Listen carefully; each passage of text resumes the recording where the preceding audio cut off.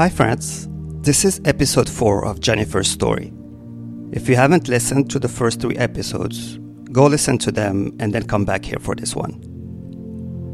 But at the end of the last episode, Jennifer had found out that her father had just died under some very shady circumstances. I felt bad about the whole situation because it just doesn't add up. His truck was packed. The officer told me his truck, my dad's truck, was packed with all of his belongings. It looked like he was leaving to go back to Canada. So if it looks like he was leaving to go back to Canada, why would he kill himself? He was looking for a better life. So why is the boyfriend there who works in the military, there at this house? This is all not adding up to me, and there's nothing, I'm not blaming the police, but I don't think they give a shit. Another brown person died, who gives a shit? And that's where we'll pick up this episode. Episode 4 of Jennifer's story, the marriage and the first cracks.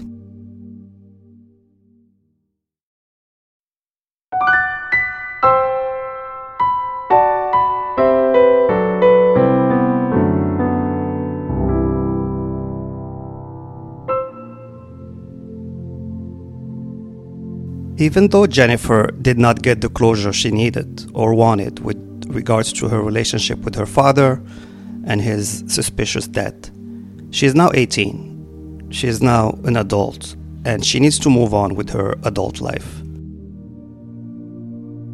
Yeah, there wasn't any closure. We had to leave New Jersey, and we had to get back to our lives.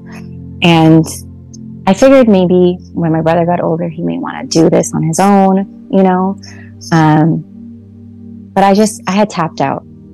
I had tapped out. I didn't want to force anything. I didn't want to look into anything. I just wanted to go back to my life. He's not alive anymore. It's time to move on. And I went to college for a year. And then I went to university. I went to York University. I majored in philosophy. And at this time I was working at the bank. So I worked for TD Canada Trust. TD is now over here.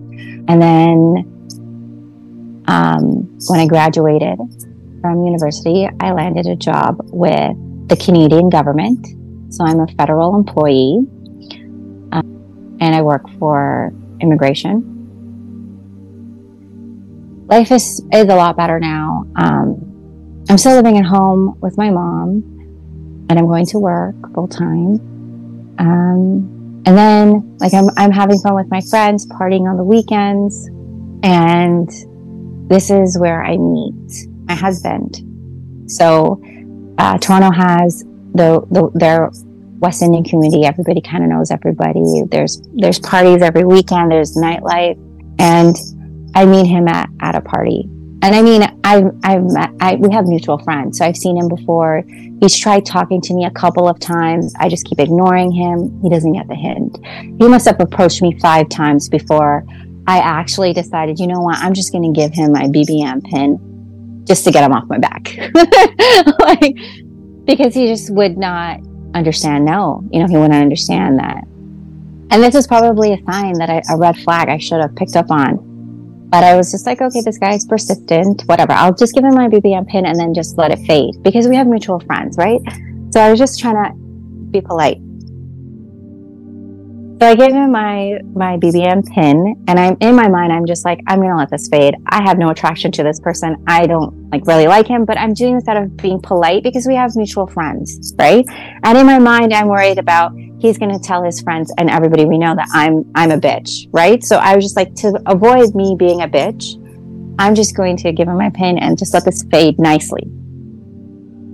It's kind of funny, isn't it? Life is this wild combination of small, seemingly insignificant decisions that we make daily. Like here, Jennifer casually giving her number away to this guy. And then, surprise, these tiny choices turn around and rewrite our entire story. It's like throwing a pebble into a pond and watching it ripple into a tidal wave, changing our lives in ways we could never have imagined. So I'm 28 at this time, and I had so in 2010, a year before, I was in a 6-year relationship, my first ever relationship with somebody. And then I broke up with him, and I took a year to myself to recover and to find myself and to be out of relationship mode. And I'm ready now to bring somebody new in my life. I was talking to somebody before, and I just started talking to my husband at this point. And he seems like a really nice person. So we start talking through BBM Pin. He messages me, and I respond. And then I find out, he grew up in New Jersey. And I was very intrigued by that because, I also grew up in New Jersey. He went to York University. I also went to York University. When he was younger, he worked for the bank. He worked for Commerce Bank. And then he went to Kenya. And this was for me what drew me in.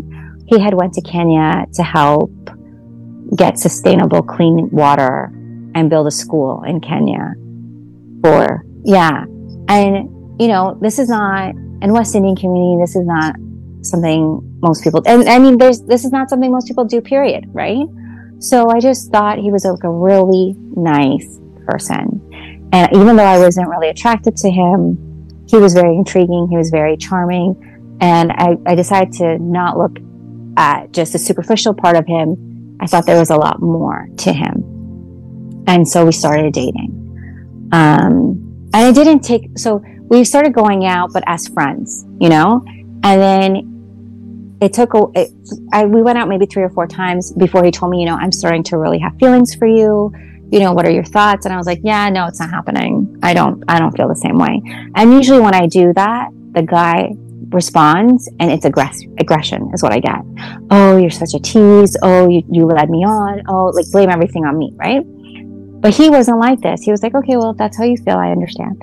And to me, it had taken me aback because, no guy has ever really responded to me like that. And I thought it was going to blow up and he was just going to walk away. And I was fine with that. But he didn't do that. And I had spoken to our mutual friends, and they're like, he's a really good guy. And if you really like him and there's that spark, give him a chance. Why don't you just give him a chance and see where it goes? And so, I ended up doing that. I decided to give him a chance. And so, he became everything that I wanted. And this is another thing now that I know, but you don't tell a guy what you're looking for, who the type of guy you want, because then they start to be that person, and that's what he became. He became that. He never really had a serious relationship before me.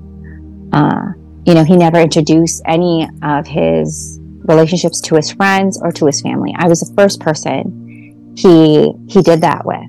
And so that also made me feel very special too, right? I was higher up there, right? And we dated, I want to say, for a year before we moved in together. It was always my belief that I needed to move with somebody to see who they were before actually getting married. So we lived with each other for 2 years before actually getting married. We got married in 2014. Then we started trying to have kids, right after marriage. He was really big on he wanted to be a father. He wanted to start the process right away. I mean, I wasn't in no rush. I know people say your clock is ticking. Well, I just wasn't in a rush. I wanted to kind of be happy in just the marriage and just, experiencing that part of it. But he was very no, we need to get a baby. We need to have a child, blah, blah, blah, blah, blah. So I got pregnant, and it was in the last trimester. We had a big blowout fight. And the fight was really big for me. I don't remember about what it was. I can't recall, but I can recall feeling I needed to get out of this marriage.